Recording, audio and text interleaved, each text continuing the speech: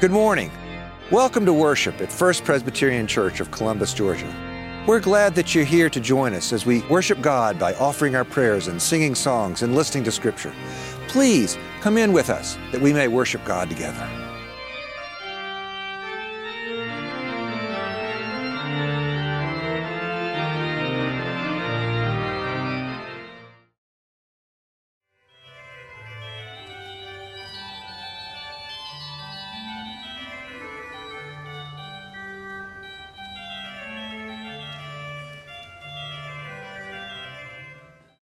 Our first scripture lesson today is from Luke chapter 19.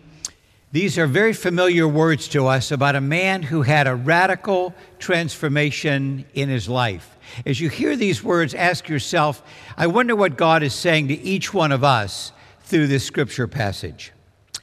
Jesus entered Jericho and was passing through it. A man was there named Zacchaeus. He was a chief tax collector and very rich. He was trying to see who Jesus was, but on account of the crowd, he could not because he was short of stature. So he ran ahead and climbed a sycamore tree to see Jesus because Jesus was to pass that way. When Jesus came to the place, he looked up and said, Zacchaeus, come down, for I must stay at your house today. So Zacchaeus hurried down and was happy to welcome Jesus. Now all who saw it began to grumble and said, he has gone in to be the guest of one who is a sinner. Zacchaeus stood there and said, Lord, look, half of my possessions I will give to the poor. And if I have defrauded anyone of anything, I will pay it back 4 times as much. Then Jesus said to Zacchaeus, Today, salvation has come to this house, since he also is a son of Abraham. For the Son of Man came to seek and to save the lost. This is the word of the Lord. Thanks be to God. Our second scripture is from Philippians chapter 3, verse 10 and following. These are the words of the Apostle Paul to his beloved church at Philippi. He loved that church. They had raised lots of money for his ministry. They had supported him. They loved him. They cared for him. They had prayed for him. And he wrote these words to them, tucked away in this letter that was a vignette to them about their future. Paul says this, I want to know Christ and the power of his resurrection, and the sharing of his sufferings by becoming like him in his death, if somehow I may attain the resurrection from the dead. Now, not that I have already obtained this or have already reached the goal, but I press on to make it my own, just as Jesus has made me his own. Beloved, I do not consider that I have made it my own, but this one thing I do, forgetting what lies behind and straining forward to what lies ahead, I press on toward the goal for the prize of the upward call of God in Christ Jesus our Lord. Friends, this is the word of the Lord. Thanks be to God. Before I pray and bring the message, I just have to say what an honor and joy it is for me to be at First Presbyterian Church of Columbus, Georgia this morning. Your music is obviously exquisite here, and your windows are just gorgeous. This is a vibrant, vital congregation. I had the privilege of having breakfast in between the 2 services and ate way too much, but your hospitality is wonderful. And I'm a great fan and admirer of your interim pastor, Joel Alvis. Joel is a very respected pastor in the Presbytery of Greater Atlanta. I've known him and admired his ministry for 10 years. And Joel, it's an honor to be here in this pulpit where you preach each Sunday. And it's an honor to be with all of you. I thank God for the joy and privilege of being here. And I was very touched this morning on this Veterans Day weekend that Joel acknowledged all the people who had served our country in the armed forces. My wife and I have been married 47 years, and our oldest son, Ryan, went to Annapolis to the Naval Academy, and he's now a captain in the United States Navy serving our country on active duty. So I appreciate also acknowledging him and all of you who've served our country. It's a great honor to be here today. Will you pray with me? Gracious and loving God, We did not come to hear a human word, a human voice, or a human opinion. We came here, O God, to hear your word and your voice alone. So to that end, O God, pour through me, please, the gift of preaching, that these words might not simply be my words or my human opinions, but by a miracle of your grace, that we might experience your living word to us. We might not only hear your word, but we might heed it, so that every one of us, every child, teenager, and adult, and everyone who hears this message might take the next step on our journey of faith with Jesus Christ. To that end, O God, may these words truly be your living word to us, and we know they will be, for we pray with anticipation in the strong name of Jesus Christ. And may all the people of God say, amen. 4 words. 4 simple words. They're inscribed on the cornerstone of the National Archives building in Washington, D.C. An international visitor saw them. He was visiting all the sites of Washington, and he saw these 4 words, and he was perplexed by them. In fact, he was scratching his head when he got into a taxi cab and said to his cab driver or his Uber driver, what do those 4 words inscribed in the cornerstone of the National Archives building mean? The 4 words are, the past is prologue. What do those 4 words mean? Well, you know, cab drivers or Uber drivers use the vernacular. They tell it like it is. So when the international visitor said, what do those 4 words mean? The past is prologue. The cab driver, the Uber driver said, that means, man, you ain't seen nothing yet. That's the way God feels about the future of the First Presbyterian Church of Columbus, Georgia. Because God knows better than anybody the great heritage of this church. God knows this has always been a Christ-centered church. It's always been a worship-centered church. Worship's always been at the hub of the wheel, and out of the hub of the wheel, everything else comes. But worship and preaching and glorious music, like we've heard, has always been at the center of this church since its founding. But also it had an exquisite mission tradition.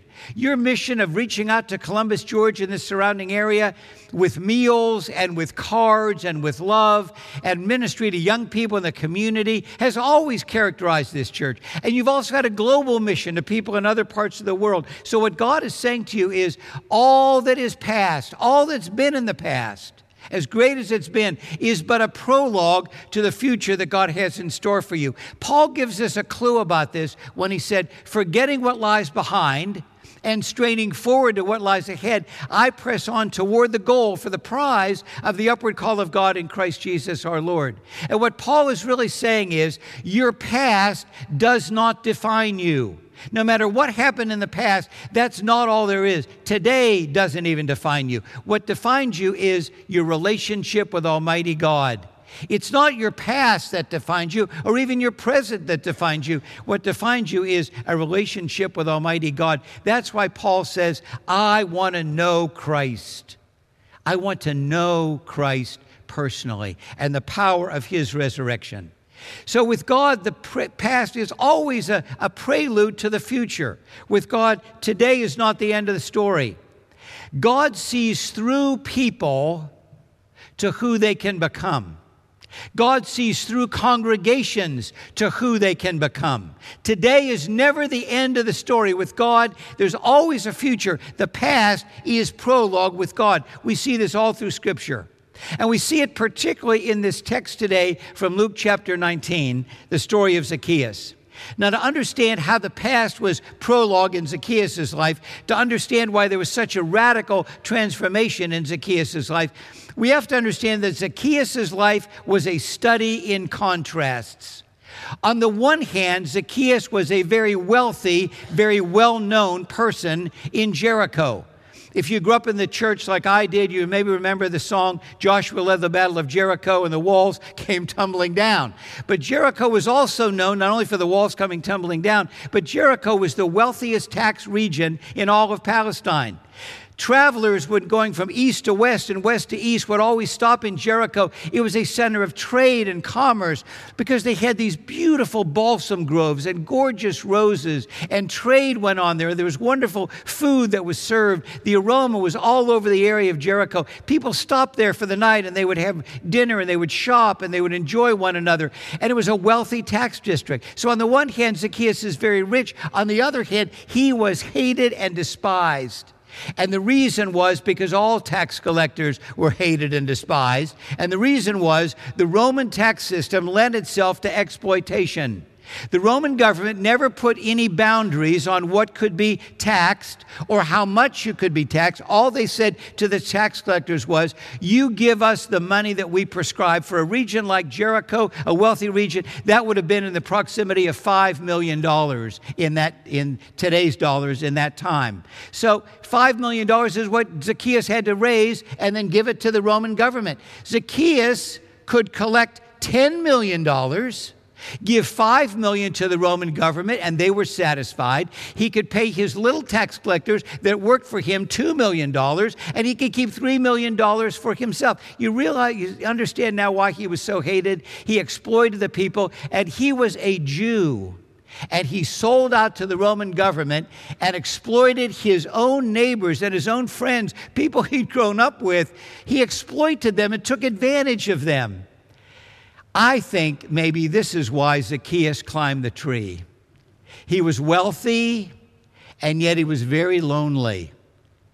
I think he'd heard that Jesus of Nazareth was going to come that way. And so he thought to himself, I wonder if Jesus has anything to say to me. He had heard, I believe, that Jesus was a friend of tax collectors and sinners. That story was spreading. And not only that, but I have to wonder if Zacchaeus knew that Jesus chose as one of his 12 disciples, Matthew, the tax collector. In fact, Jesus chose him right at the tax booth, and he left his tax booth and followed Jesus. I wonder if Zacchaeus knew that. And a sycamore tree is a great place to hide, particularly if you're short of stature. He climbed up in that sycamore tree, Zacchaeus did. It's a tree that's easy to climb, wide leafy branches, an easy place to hide. And Jesus, when he comes into Jericho, he goes right over to that tree, the scripture says, and he points to Zacchaeus and says, Zacchaeus, calls him right by name. Now I have to wonder, how did Jesus know Zacchaeus' name? Did he know him previously somehow? We don't know that. Did he do it by divine revelation? Well, of course he could have done that. He's the Son of God, Son of Man. He could have known by divine revelation. I choose to believe that Jesus sees the teachable moment. Do you know how sometimes with your children and your grandchildren and in your office, there's a teachable moment to teach a lesson? I think the people were murmuring and grumbling about Zacchaeus. There's Zacchaeus climbing up in that tree. What's he doing here? He's exploiting the people. He's taking advantage of us. What's he doing coming to hear our Jesus? And they want to keep Jesus all to themselves. What's he doing there? He's coming to see our Jesus. Why is he doing this? He's climbing up in the sycamore tree. And then Jesus, I think, heard the people mumbling and grumbling about Zacchaeus. I think he walks right over to that tree. He knew Zacchaeus' name because he'd heard it on the streets. And he said, Zacchaeus, come down. And I think when the people saw this, they thought, oh, good. This is going to be great now. Jesus is going to call Zacchaeus down the tree. He's going to give him a shot, going to give him what for, going to bawl him out and scold him and tell him he's been exploiting the people and telling him to stop it and cut it out and return the money. This is going to be good. But Jesus never acts the way we think he should act. Jesus often is full of surprises. Sometimes it's shocking the way he deals with people. Jesus does say, Zacchaeus, come down, but then he adds, for I must come to your house today. In other words, I want to hang out with you, Zacchaeus. I want to spend a little time with you. To have a meal with someone in the Middle East was the greatest form of brotherhood and acceptance and hospitality and sisterhood that you could have in that day, as it is in our day. When you invite somebody over to your home for dinner, it's a sign of acceptance and love, and you want to welcome them. So the crowd's upset because Jesus has invited Zacchaeus, and they're going to have a meal together, and they don't like it one bit. Don't you wish you could have been a spy on that meal? I mean, I wonder what they talked about. Did Jesus scold Zacchaeus? Did he bawl him out? Did he hit him or something? Did he push him? I don't think so. I think that Jesus just listened to Zacchaeus. I have a feeling Jesus listened more than he talked. You know, Jesus in his ministry asked many, many, many questions. He actually asked questions so much and didn't always get answers, but Jesus was always asking people provocative questions. I think Jesus asked Zacchaeus questions, and Zacchaeus started talking to him about his life, and I think in that moment, Zacchaeus experienced a moment of grace. I just wish, instead of preaching from this pulpit, I could take a walk with each one of you today. I'd really love to do it, actually. And I'd love to ask you the question, when have you experienced a moment of grace in your life? Unmerited favor? You got something that you just didn't deserve? My wife and I have 2 grown sons, and for a time they both lived in California, and we now have 6 grandchildren, and so we have a wonderful time. We love to go to California, and we go to California, we visit the children and grandchildren and our daughters-in-law, and it's wonderful. But one day we're flying back from California, and we got to the Delta Airlines counter, and Delta had way oversold the flight. And the people were cursing and mad and yelling at the gate attendant. And I heard a lot of religious language there at the gate. And they were yelling and screaming at the gate attendant. And then they announced, we've oversold the flight. And anybody who would like to get a $400 voucher can come to the desk, and we'll give you a voucher for a flight later today or tomorrow. My wife said to me, Tom, we have never been able to do this. You've always had to come back for some conference or speaking or preaching, but you don't have anything tomorrow. This could be good. We could actually take a later flight today or come back tomorrow. What do you say we get the $400 voucher? So we got up immediately, got in line, and when my wife got up to the line, people were still yelling and screaming at this gate attendant. My wife said, I just want to tell you, you have handled these people who frankly were pretty rude to you. You've handled them in a wonderful way, a very kind way. Frankly, I think I'd have lost my temper, but you've kept your cool so beautifully. And my husband and I really admire you. And also, we would like to get our $400 voucher for this new flight. And so the person said, great, give you the vouchers. She handed them to Suzanne, and we signed them, got the new vouchers. We were booked on a later flight. It was terrific. We went back and sat down, still more religious language, lots of yelling and screaming at the gate. They closed the door. We thought the flight had gone and taken off, and that gate attendant, to whom my wife was so nice, walked over and said to us, do you have all your luggage right here? We said, yes, that's all the luggage we have. She said, you didn't put it on this flight. No, all our luggage we have is right here. She said, would you still like to go on this flight? I said, well, we would like to go on this flight, but my wife is so excited about these $400 vouchers, and we don't want to lose the $400 vouchers. She said, you won't lose the vouchers. You can keep the vouchers. Just keep your voice down. So I said, but we don't want to lose these $400 vouchers. She said, you got the vouchers. Just keep your voice down. So we picked up all of our stuff. She said, walk calmly behind me. She went over, opened the gate. We walked down the little hallway to the airplane. And she said, by the way, would you two mind sitting together in first class? I said, would you mind if we hugged you? We got on the flight. I took a minute and called our son Toby to tell him about it. He said, Dad, this could only happen to a minister. It doesn't happen to normal people. Well, we had that flight, but that was a pure gift of unmerited favor, a gift of grace. When have you experienced a gift of grace in your life? I think what changed Zacchaeus' life was he experienced God's grace. As I go through now 3 philosophies of life that characterize people in the world, I want to ask you, which philosophy of life characterizes you and me? Or in which philosophy of life do we want to have characterize us? The first philosophy of life is the way Zacchaeus lived his life for many years. It's the philosophy of life that says, what's yours is mine. He overcharged the people, he overtaxed the people, but not only that, they would have little taxes like a wheelbarrow tax. A wheelbarrow has one wheel. They would charge people for taking the wheelbarrow across a bridge, and then they would charge them for every wheel that went across the bridge. And if they took a wagon across the bridge, they'd charge them for 4 wheels. Well, he was exploiting the people, taking advantage of them, and when they said they couldn't pay it, he would loan them the money and charge them exorbitant interest rates. His philosophy of life was, what's yours is mine. I'm going to exploit people. I have a right to exploit people. I can take advantage of people, and that's the way I'm going to live. Now, I don't need to illustrate this in what's going on in our world today, simply to say we can't open a newspaper or look on the internet without somebody exploiting somebody else, whether it's a person who goes into a church in Texas last Sunday and and shoots and kills 26 people with a philosophy of life. What's yours, it's your life. What's yours is mine. And took away the lives of 26 people. One family lost 8 members of their family. And then the people steal one another's identity on the internet. And we've heard about sexual exploitation of women. And it's just awful what's happening. But many people in our world today have adopted the philosophy, what's yours is mine. A second philosophy of life is more insidious. It's more subtle. What's mine is mine. Haven't you said this? Haven't I said this? It's my life. It's my future. It's my career. It's my job. It's my ministry.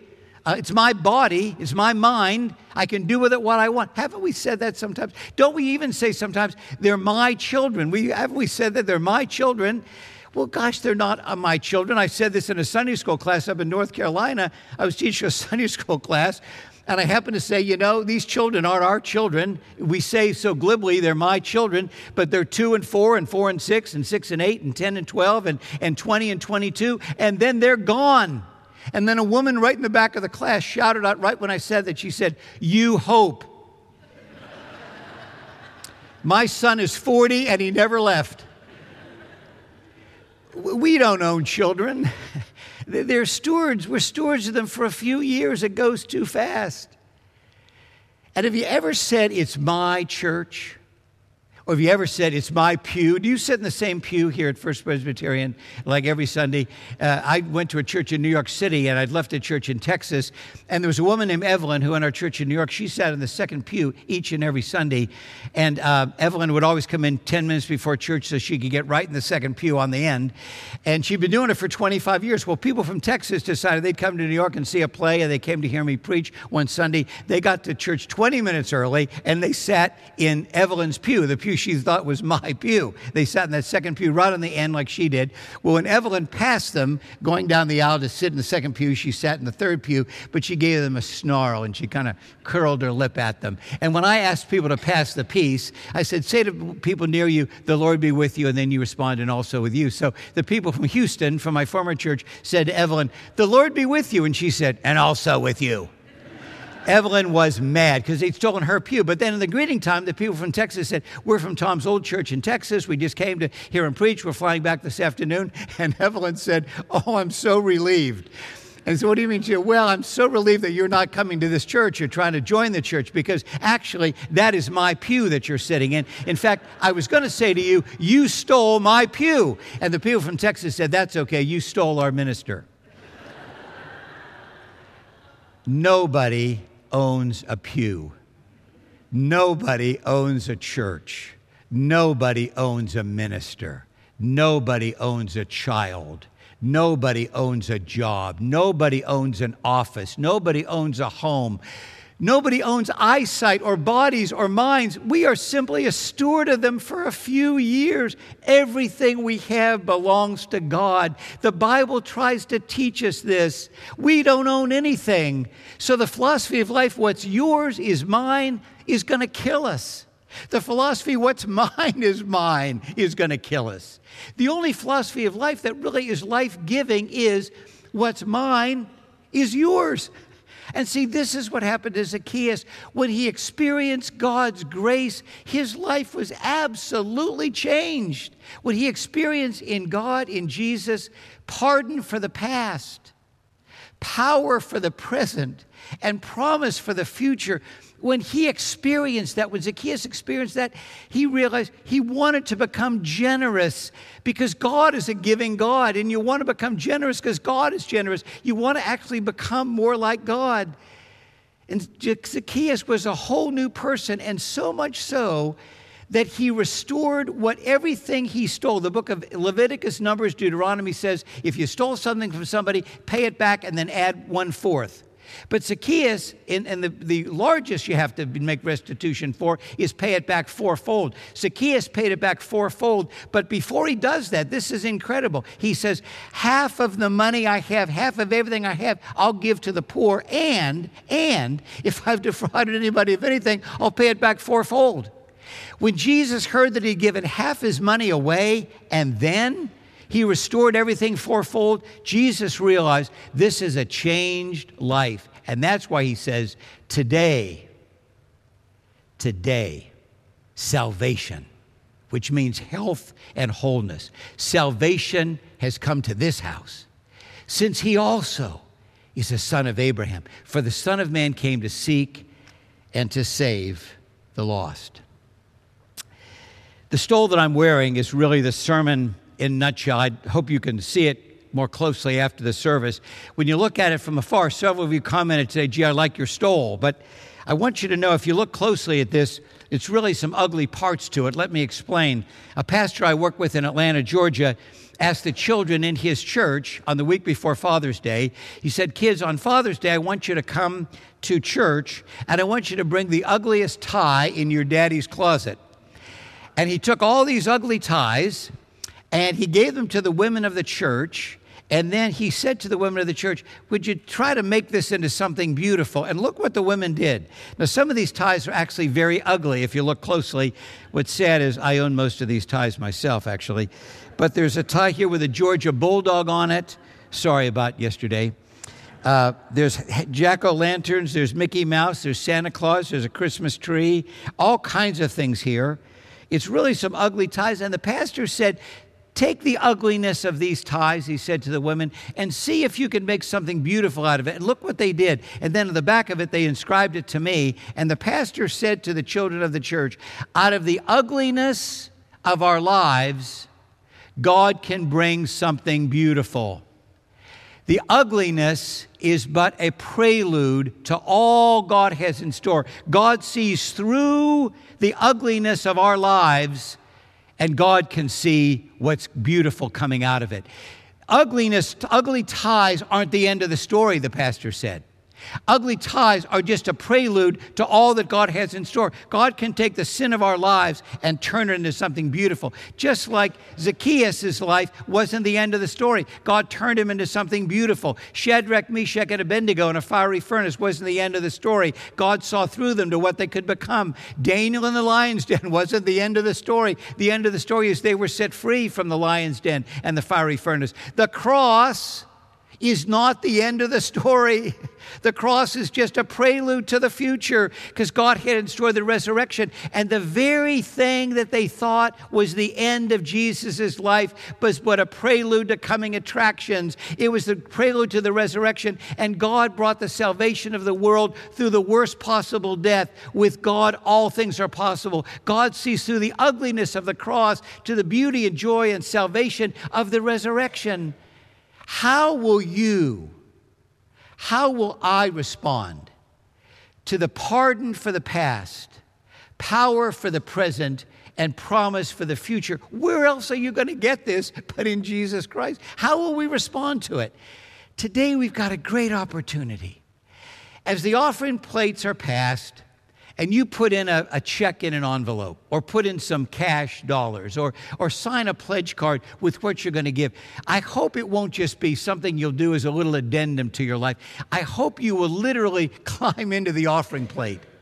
And as you put that into the offering plate, whatever is the size of your pledge, just put that into the offering plate. If you've not made a pledge, what a great time to do it. Just fill out a pledge card, put it in the offering plate as a way of saying to God, I'm giving you my whole life, because I want to invest not only in the future of the First Presbyterian Church of Columbus, Georgia, I want to invest in the future of the kingdom of God. This could be life-changing for us today, like it was for Zacchaeus. Remember that this church has gone through some challenging times, but that's not the end of the story. The end of the story is that God has a great future for this church, and God's got something incredible for each one of us and for this congregation that's beyond what we can ever imagine. For with God, the past is always a prologue to the future. And you know what that means. I mean, you know what that means. It means, man, you ain't seen. Amen. It's been a privilege to join you this day in worship. We're glad that you were here. First Presbyterian Church seeks to serve and minister in the name of Jesus Christ. May the Lord bless you and keep you. May the Lord be kind and gracious to you. May the Lord look upon you with favor. Go in peace as you love and serve God.